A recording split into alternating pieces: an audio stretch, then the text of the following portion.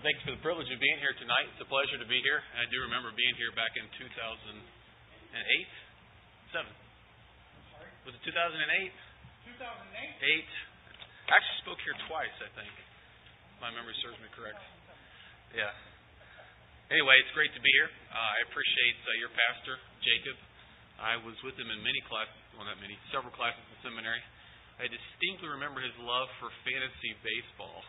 He's a statistics man. You guys know that about him? He loves stats. He's amazing, the stats he can remember. So I appreciate him and allowing us to be here.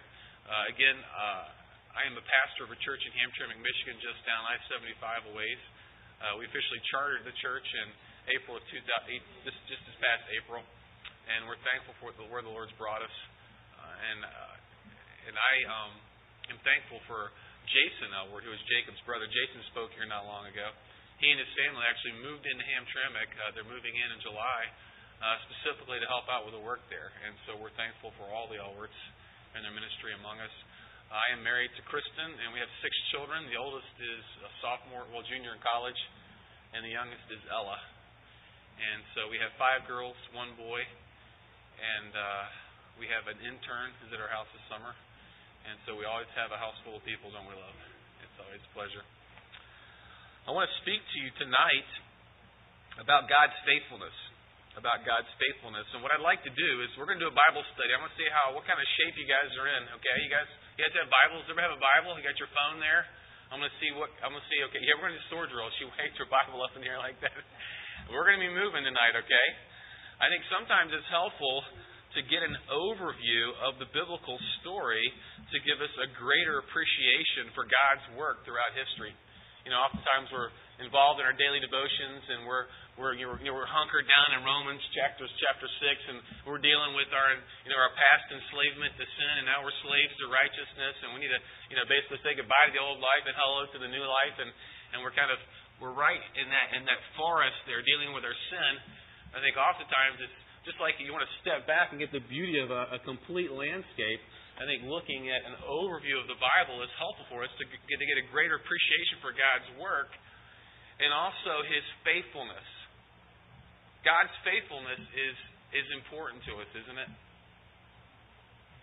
You know, if you're dealing with a broken relationship, if you're dealing with financial difficulties, perhaps you've just been diagnosed with a very serious illness. Perhaps you have a wayward child. Perhaps you don't have any friends. You're just not sure what the future holds. And so you need a God that you can trust in. A God that you can place your faith in. Because the world around us is like shifting sand. Truth changes from day to day depending on who's writing the paper or who's giving the news, doesn't it? And as followers of Jesus Christ, as children of God, we have the rock of the Word of God. It is a sure foundation for our lives upon which we can place our faith. And faith is not just something that's out there. You know, we ask the person on the street what faith is. You know, I believe in something. You know, they might believe some nebulous divine figure. But faith always has to have what we call objective facts to fix itself on. Faith requires facts. Right? You know, if I have faith in this stand here, okay, that it will hold my Bible up, even though gravity is accelerating my Bible towards the earth at 9.32 meters per second squared, because I saw Clayton have his stuff up here earlier. That was the fact, and so I knew that I could put my Bible up here. Right? So we live our lives, we live a life of faith, right? Based on facts. When you go to the doctor, he prescribes medication for you, doesn't he? Usually if you go, he's going to give you some pills to take. And it's amazing that without even thinking about it, we just go there and get it from the pharmacy and boom, we pop them in our mouth. You know, because why? We have faith in the doctor. We have faith in the doctor. Why? Because he's proven himself again and again and again. We know those drugs have been tested again and again and again to do what they're supposed to do. I want you to have faith in the God of the universe because He does what He says He's going to do. And when He says He's going to do something, He follows up on it. That's hard to find now, isn't it? People who keep their word, people who do what they say they're going to do, isn't it? So what I want to do is tonight I want to look at an overview of the Bible, and I want to try to increase your faith in God, because we all need to have our faith built up. So let's look at Genesis chapter 3. We're going to look at the bookends of the Bible, and then we're going to follow the main theme through the Bible and see how God has been faithful from Genesis to Revelation, or will be faithful in Revelation as well. So Genesis chapter 3, if you will. Genesis chapter 3. And we're going to look at verse 22. We're going to come back to Genesis 3 in a minute, but Genesis 3:22, and this is after that. This is a horrific day in Adam and Eve's life, and He's pronounced His curse on the serpent and on the woman, and He's cursed the ground. And then in verse 22 we see, "Then the Lord God said, Behold, man has become like one of us, knowing good and evil. And now he might stretch out his hand and take also from the tree of life and eat and live forever. Therefore the Lord God sent him out of the Garden of Eden to cultivate the ground from which he was taken. So He drove man out, and at the east of the garden He stationed the cherubim and the flaming sword, which turned every direction to guard the way to what? The tree of life." So Adam and Eve were created to live forever. And we don't know exactly what this tree of life did, but we know that had they stayed in the garden, they could have eaten from the tree of life and they would have lived forever. But since sin had entered into the world and death with it, God did not want them around that tree. Their access to that tree was blocked by the flaming swords, representing God's judgment. All right, now flip all the way to the end of your Bibles to Revelation 22. Revelation 22. I told you, I'm going to have you moving tonight. Get your fingers in shape. We're going to hit everywhere in between. Revelation 22. My Bible has the heading there. I don't know if yours does or not. It's helpful. It says, the river and what? The tree of life. Revelation 22. Then He showed me a river of water. Then He showed me a river of the water of life, clear as crystal, coming from the throne of God and of the Lamb. In the middle of the street, on either side of the river was what? The tree of life, bearing 12 kinds of fruit, yielding its fruit every month, and the leaves of the tree were for the healing of the nations. Okay, these were fruitful trees giving life. And then if you continue down in chapter 22, verse 14, "Blessed are those who wash their robes, so that they may have what? The right to the tree of life." And so we see these two bookends in the Bible. Right? Adam and Eve's sin and the way to the tree of life was blocked. And then we see in Revelation these people who've had their robes washed and cleaned, they now have access back to the tree of life. And so we see the storyline of the Bible is this. Ultimately it's God's glory, right? Everything exists for the glory of God. Okay, but God is glorified as He works throughout history. Most specifically, He's most glorified as sinners turn from worshiping idols to the true and living God. And we see God doing that as the storyline from the Adam and Eve being blocked from the tree of life, the storyline of man's redemption through the Messiah, as it is played out in Scripture all the way up to Revelation chapter 22. And that's the storyline of the Bible. God's redemption of mankind, which brings Him glory. And so what I want to do is just, I know this may seem simple to you guys, and you guys understand, you know this already, but I think it'll help us. It's just like if you take a fresh look at that beautiful view outside on a sunset and get an appreciation for what's in front of you, so that you'll have faith in God. So, back to Genesis 3:15. We're going to look at that storyline of God's faithfulness. I take that back. Let's go to Romans, because I want to give you the overall theme. Romans, I'm going to have you jump around. Romans chapter 1, and then we're going to come back to Genesis. But Romans chapter 1 kind of explains the storyline that we're going to be looking at tonight. Romans chapter 1. Romans chapter 1. I'll be honest with you, it's nice being in a group where the people actually know how to get around the Bible. I'm thankful for the people that we have in Hamtramck, but generally the people are new believers or they haven't been exposed to the Bible very much, and To find Matthew was hard for them, okay? So I used to put everything on the PowerPoint and wait a long time. It's good to hear those papers moving. Romans chapter 1. Paul, a bondservant of Christ Jesus, called as an apostle, set apart for the gospel.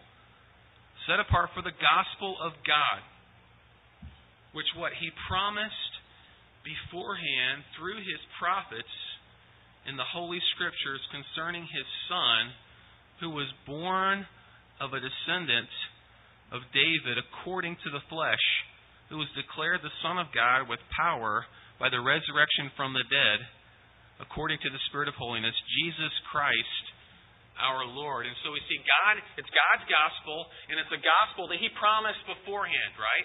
We're talking about God's faithfulness. And so if Paul says that God promised this gospel beforehand, then we're going to see, as we look through the Bible, how God made good on his promise, right? If somebody makes good on their word, then we say they're faithful and they can be trusted. God's gospel made clear to us through the prophets about the Messiah who was promised beforehand. Jesus Christ our Lord. Now we talk about Jesus Christ. Is Christ his last name? Is that his surname? No, it describes who he is, right? Jesus, God says Jesus, the Messiah, the anointed one, the one promised in the proto-evangelicum in Genesis 3:15. So let's go back there. And now once we get back to Genesis 3:15, we're going to work our way systematically forward, okay? So it's going to be easier on you now. Genesis 3:15. And you guys are familiar with this. All right, we just looked at the end of this passage a minute ago. God has spoken. He's speaking to the serpent now. He's cursed him. All right, he said, "You were proud, but now I'm going to make you eat dirt, man. Because you have done this, cursed are you more than all cattle, and more than every beast of the field. On your belly you will go, and dust you will eat all the days of your life." Verse 15. In the midst of this terrible, horrific day, this day of doom and gloom, God gives a glimpse of grace right here in the garden. That's the kind of God we have. In the midst of our failures, he inserts grace, and he does it right here for Adam and Eve. He says, "And I will put enmity between you and the woman, and between your seed and her seed, and he shall bruise you on the head, and you shall bruise him on the heel." I like to read it this way, "And he will crush your head." He will destroy the works of Satan. This child that will be born of the woman, this Messiah, will crush the works of Satan. He will destroy the works of the evil one, the liar. This is the Messiah. This is the glimpse of the Messiah. And I'm sure that Eve was thinking, wow, I'm going to give birth to the Messiah. I'm going to give birth to a child, and this child is going to reverse everything. And we see here in the text, if you go down to chapter 4, verse 1, now the man had relations with his wife Eve, and she conceived and gave birth to Cain.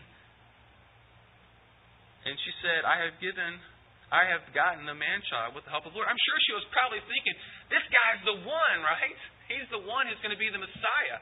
I mean, think about it logically from her point of view, not knowing what you know. This is going to be the Messiah. Wrong? He's a murderer. And then his brother is killed by the murderer. And so this isn't the Messiah. We find out, and Adam and Eve have more children, and their children have children.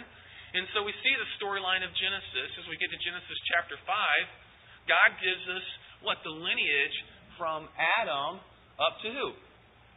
Right, well, to Noah, right? We're getting that way, right? But to Noah. Okay, and then we go from Noah up to Genesis 11, and God gives us the lineage from Noah, okay, and specifically his son Shem, right? Because he goes through Shem. From Shem up to chapter 11, we get Terah, and then we get Abraham. Correct? And so in Genesis chapter 12, let's flip there quickly. Genesis chapter 12. And this is a very shadowy or unclear glimpse of what's going to happen. But we know that a promise is being made to Abraham by God God just chooses Abraham, not anything that Abraham's done. He just chooses him of His own good pleasure. In chapter 12, verse 1, Now the Lord said to Abram, Go forth from your country and from your relatives and from your father's house to the land which I will show you, and I will make you a great nation, and I will bless you and make your name great, and you shall be a blessing, and I will bless those who bless you, and the one who curses you I will curse. And what? And in you all the families of the earth will be blessed. All the families of the earth will be blessed. And then if you flip forward, just for the sake of time, well, let's just look at it. Genesis chapter 17. Yeah, he restates this covenant in different ways. But I want to look at Genesis 17:7. He kind of reiterates what he's going to be doing through Abraham. In chapter 7 of 17, he says, I will establish my covenant between me and your descendants after you throughout their generations for what? An everlasting covenant, to be God to you and to your descendants after you. Okay, and he talks about giving them the land. And so God promises to bless the entire earth through Abraham by crushing Satan and his works.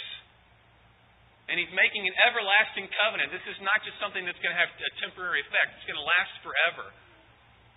And so Abraham receives that promise.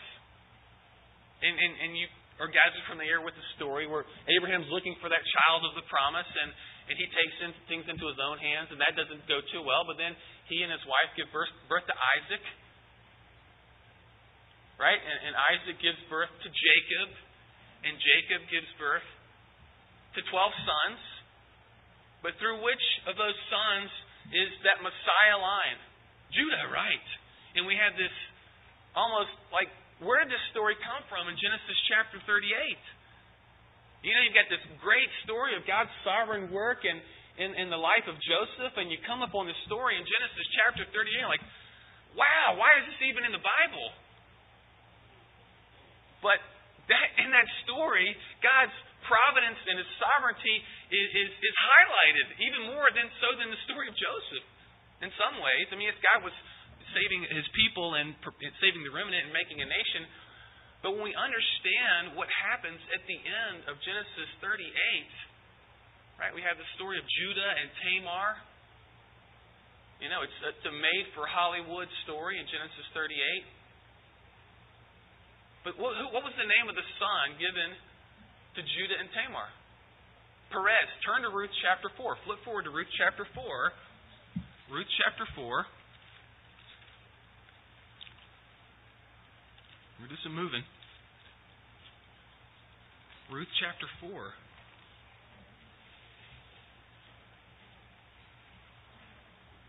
Beautiful story of Ruth.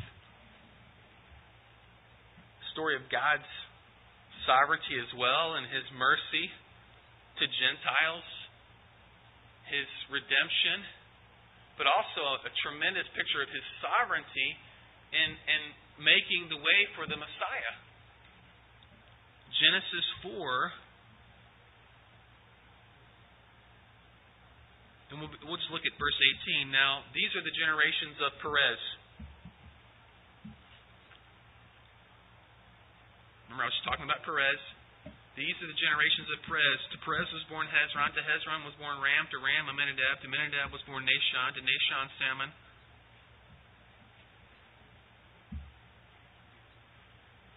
Who was Salmon's wife? This is the $64,000 question. Rahab, she got it. Rahab was Salmon's wife. Another juicy story there, right? That people just don't think about. Rahab was Salmon's wife. They gave birth to Boaz. Who was Boaz's wife?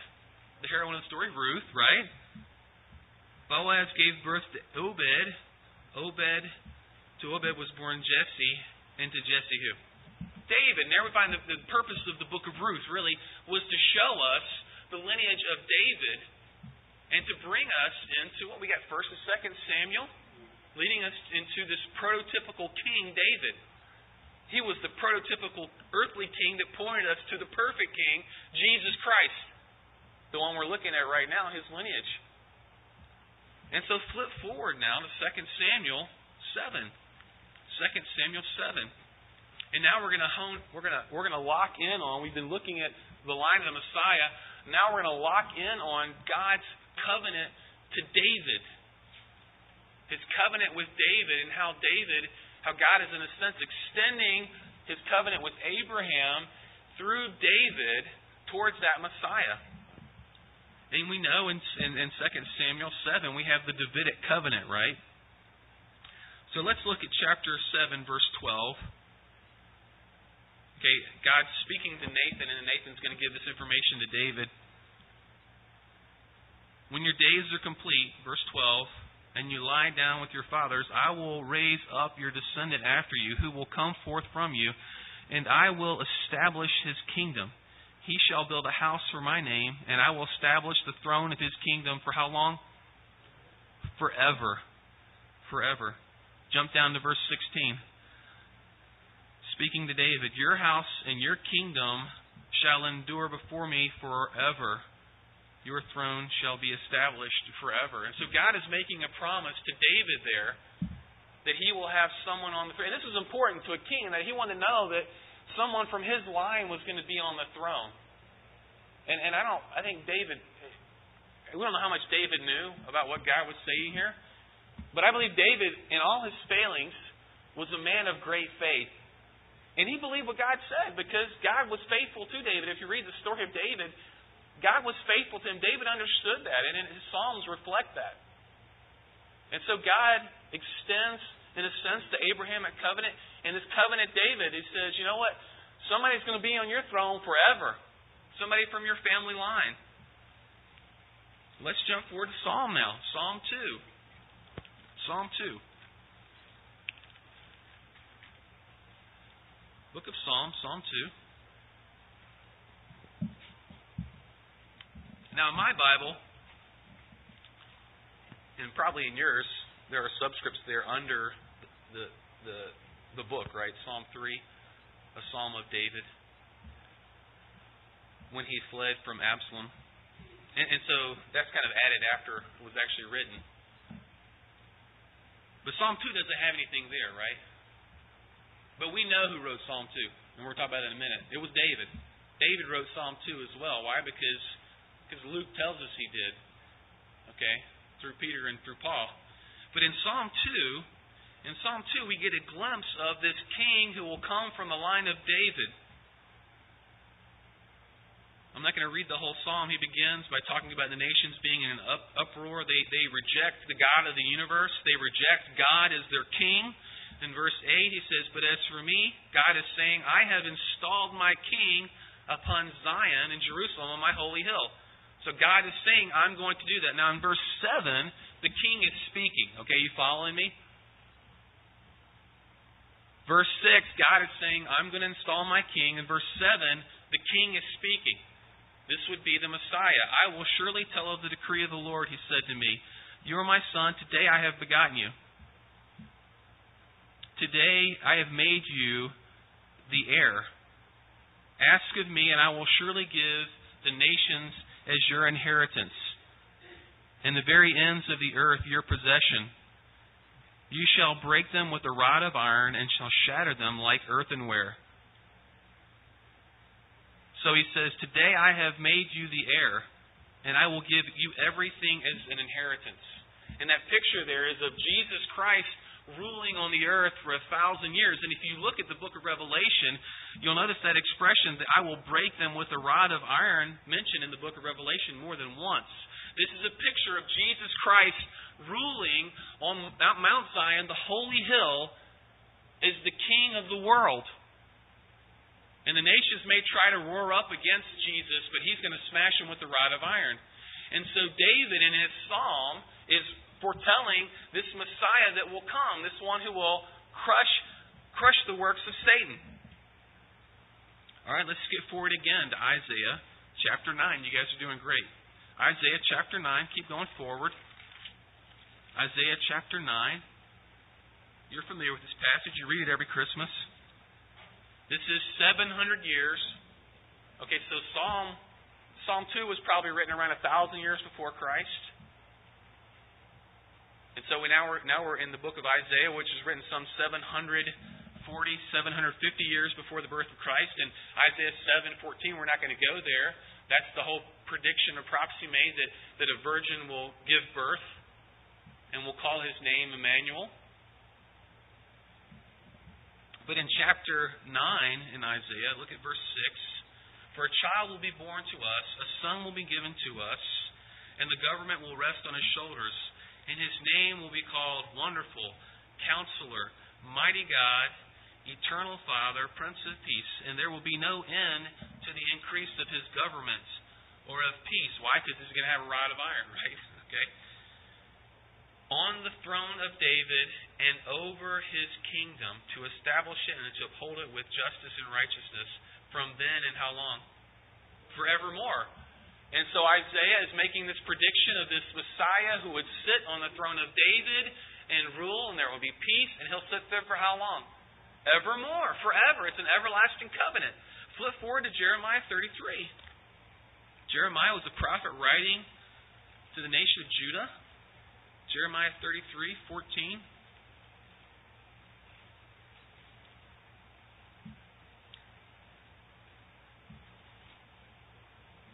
This comes just on the heels of the new covenant, right?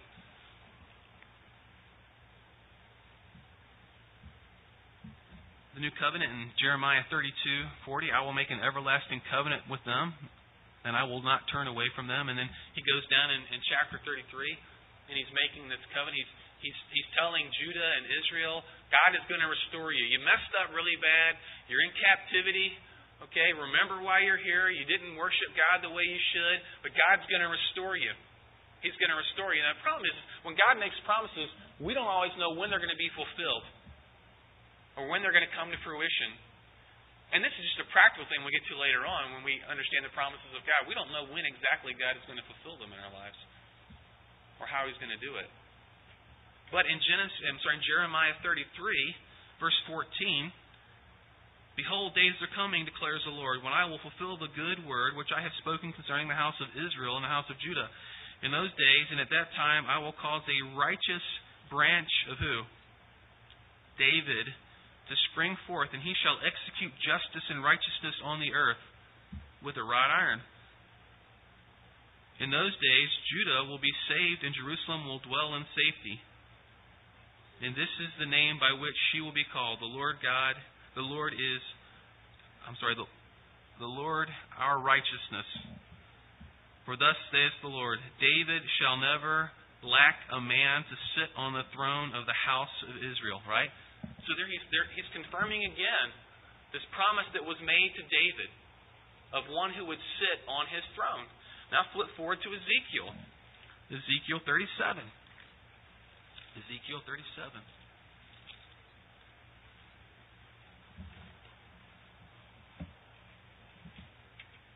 This is amazing. I love, Ezekiel's kind of a weird guy, but this, in 37 we begin with the valley of dry bones. Can you raise these bones up? And God says, yes, I will. Okay, and then again, he talks about he's going to restore Judah and Israel. Let's look at verse 24 though. Okay, verse 24. My servant David will be king over them. He's looking towards the future, okay? He's looking towards the future when Israel will be restored to her glory. And he says, my servant David will be king over them. I mean, he's talking about David, the King David from 2 Samuel. He's not talking about him. He's talking about the one who would sit on David's throne. One like David. David was the prototypical human king. Jesus Christ is the perfect king forever. My servant David will be king over them, and they will all have one shepherd. And they will walk in my ordinances and keep my statutes and observe them. They will live in the land that I gave to Jacob my servant, in which our fathers lived. And they will live on it. And their sons and their sons' sons forever. And David my servant will be their prince forever. And I will make a covenant of peace with them. And then go down to 27. My dwelling place also will be with them, and I will be their God, and they will be my people. Does that sound familiar from the book of Revelation? And so he's looking forward to this time in the future when Israel is going to be restored. I believe that's during the millennial period, during that 1,000-year reign of Christ on the earth, when He's going to rule on David's throne. and Israel's going to have peace. Because Jesus is going to be their king, and anyone who tries to rise up against them is going to be crushed. And so we see that the God's promise to David will come to pass. Now let's flip forward to Matthew. We're hitting into the New Testament now. Matthew.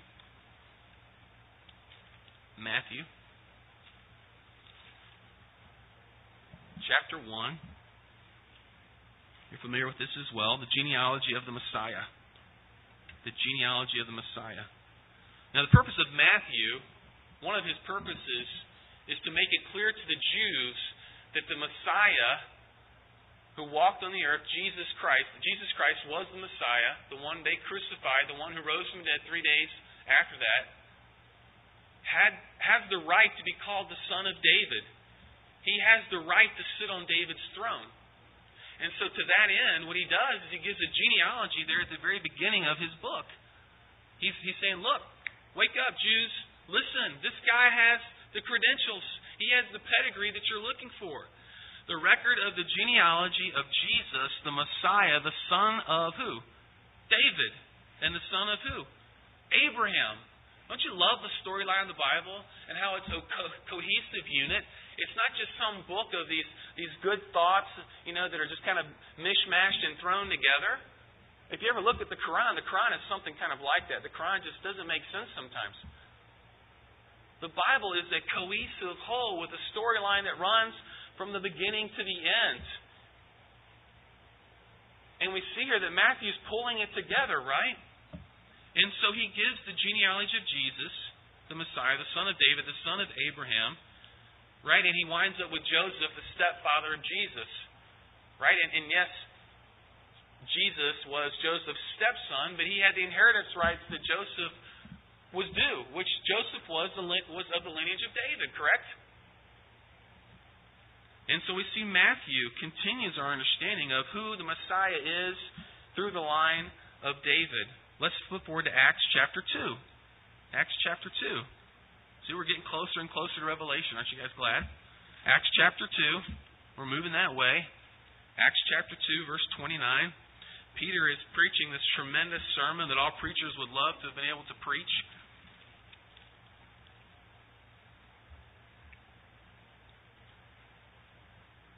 Acts chapter 2. And now that we're looking at Acts chapter 2, I'm reminded that I said that David wrote Psalm 2. And if you want to know why I said David wrote Psalm 2, look at Acts 4:25 and Acts 13:33. Peter says that David wrote that psalm, and Paul says that David wrote that psalm. Okay, now, Acts chapter 2, verse 29. Brethren. Okay, and let me just back up a little bit. If you go back up a little bit further, what Peter is trying to say is that God raised Jesus from the dead. He is a resurrected Savior. You killed Him. You guys murdered Jesus, but He rose from the dead.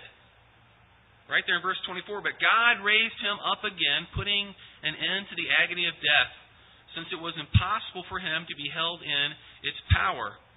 And he goes through and he quotes Psalm 16, verse 29. Brethren, I may confidently say to you regarding the patriarch David, that he both died and was buried, and his tomb is with us to this day.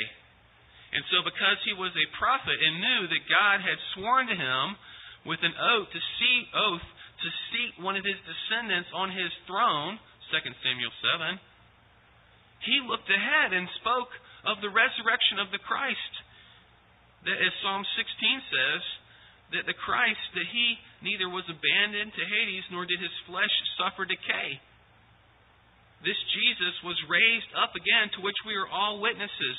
Therefore, having been exalted to the right hand of God, and having received from the Father the promise of the Holy Spirit, He has poured forth this which you both see and hear. For it was not David who ascended into heaven, but He Himself says, the Lord said to my Lord, sit at my right hand until I make your enemies a footstool for your feet. Therefore, let the house of Israel know for certain that God made Him both Lord and Christ, this Jesus whom you crucified. And so Peter makes it clear that Jesus rose from the dead, and David spoke about that in the Psalms that he wrote, and that this Jesus was a descendant of David. God is faithful to His promises. He promised a Messiah in Genesis 3:15. He promised Abraham that he would be the father of a great nation. We have Israel, a few million strong, coming into the promised land.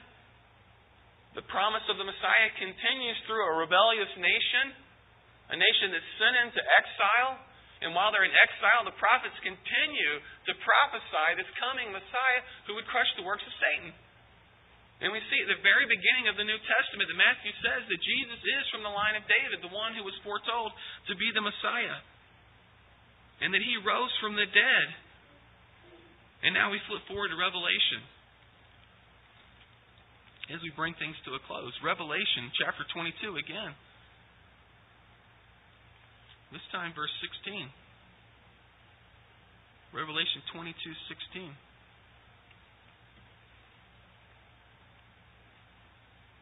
This is Jesus talking. I, Jesus, have sent my angel to testify to you these things for the churches. I am what? The root and the descendant of who? David, the bright morning star. I am the descendant of David. I am the Messiah. I have triumphed over Satan. I have crushed the works of Satan. He is now burning in, this is a future thing, but just prior to this, He's crushed Satan and thrown him into hell with Hades and death. And He is the descendant of David, punctuating the faithfulness of God from Genesis to Revelation. That God keeps His promises. That when God says He's going to do it, He's going to do it. And we can trust in Him. There are facts there that show that God does what He says He's going to do. And so as we close now, I want to give you a few reasons why we should trust in God. God is faithful. And so we should trust Him for our salvation, right? Of all the things that we need to trust God for, we need to trust Him for our salvation. And we do. We do. Let's look at Titus chapter 1, and I'm going to make some comments about this. So flip back to Titus chapter 1.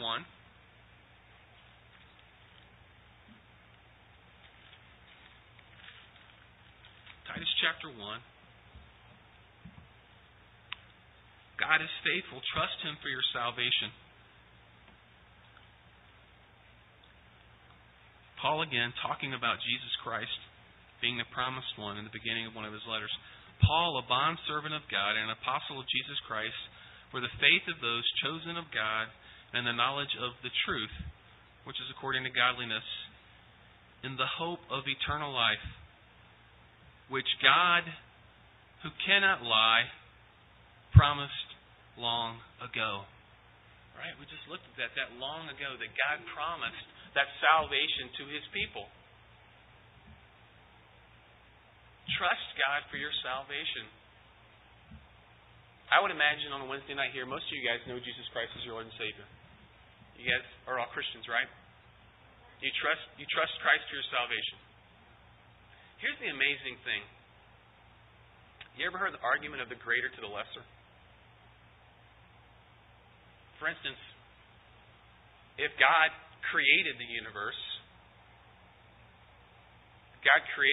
and He sustains the universe, can God not sustain you? Right? Yeah, He can. If God provides for the needs of all the animals around the world, which I believe He does, providentially, can He not provide for your needs? He can. And so, if God can save you, if He can take somebody who is spiritually dead and give them spiritual life, if He can do that great thing, can He not also meet all the other needs that you have in your life? He can.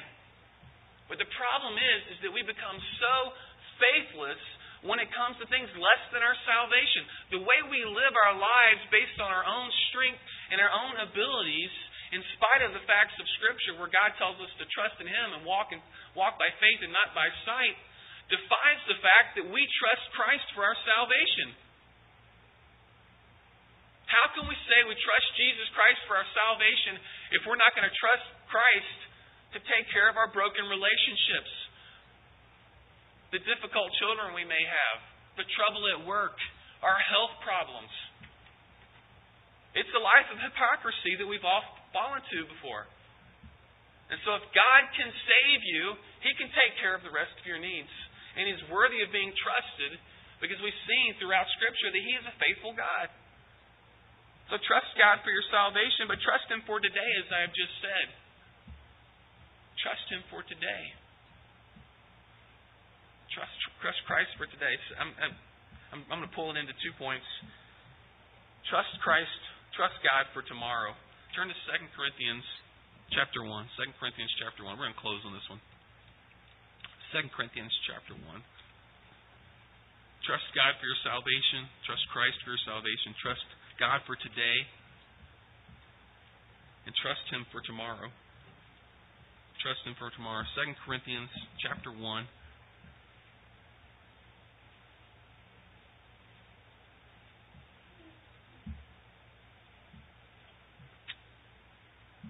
Let's begin at verse 18. Paul here is defending his apostleship again. And really the Corinthian church, they were just busting his chops because he kind of changed his travel itinerary. He said he was coming. Something, providentially interfered him from coming. And now they're trying to question his apostleship. He says, but as God is faithful, our word to you is not yes and no. He's saying, look, when I tell you I'm going to do something, I'm going to do something. Just like God is faithful and He tells the truth, I am telling you the truth. But as God is faithful, our word to you is not yes and no. Verse 19, for the Son of God, Christ Jesus, who was preached among you by us, by me and Silvanus and Timothy, was not yes and no, but is yes in Him. He's saying, also they were accusing him of not preaching the truth in Christ. They say, look, I preach the truth in Christ, and Christ is the truth. He is yes. He's not yes and no. Christ is yes. Now in verse 20.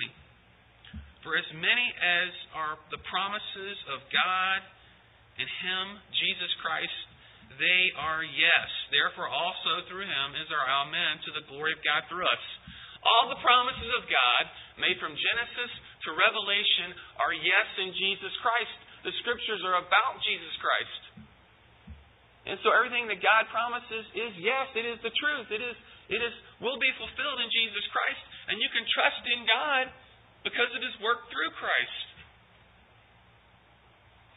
All of God's promises are yes in Jesus Christ. So when God says, all who call upon the name of the Lord will be saved, we can say amen because God is faithful. When God says, as far as the east is from the west, so far has He removed our transgressions, we can say yes because of Jesus Christ, and yes because God is faithful. When God says that He takes our heart of stone and gives us a heart of flesh and places His Spirit within us so that we will obey His commands, and then He's given us His Spirit as a pledge of our inheritance, we can say yes in Jesus Christ because God is faithful.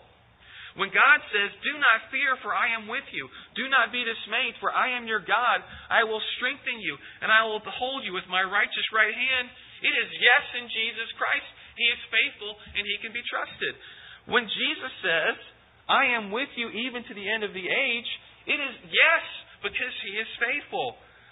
When Jesus says, upon this rock I will build my church, it is yes in Jesus Christ because He is faithful. When you read that Jesus, who has been taken from heaven, will come back in the same way that you saw Him go, we read in Acts, it is yes, because He is faithful. Jesus will return. When Paul says, for the trumpet will sound, and the dead will be raised imperishable, and we will be changed because death has been swallowed up in victory, it is yes in Jesus Christ, because God is faithful. We've seen the faithfulness of God in Scripture. He makes promises to us that He is faithful to, and we need to trust Him. In everything. In everything. Let's pray. Gracious Father, we thank You for the truth of Your Word. You have been faithful throughout the generations. You are from everlasting to everlasting a faithful God. And Your faithfulness is most graciously and wonderfully displayed in the person and work of Jesus Christ, the fullest and clearest revelation of the Godhead we know of given to us in Scripture. And we thank You for Him. We thank You for Jesus and His faithfulness to us. Lord, we are sinners. we constantly turn to ourselves. We turn to our own abilities. We look at tomorrow and we have fear because we think about what we can do and what we can handle. And Father, I pray that as we've looked at your faithfulness tonight and what you can do and what you have done and what you will do, I pray that our eyes will be taken away from our own abilities and will be placed upon your greatness and your love and your grace and on Jesus Christ. Father, I pray for this community of believers here at Ambassador Baptist Church. Lord, I ask that you would give their pastor great wisdom as he studies the Word each week, as he prepares to preach and teach. Lord, I pray that he would speak the truth, and that the truth would penetrate the hearts of those who listen and of his own heart, Lord. And I pray that those who sit here will listen with a desire to be changed for your glory. And I pray that this church will rally around the Great Commission, a desire to see the church built up for your glory in this community. Lord, I do uphold this congregation for your glory. In Jesus' name, amen.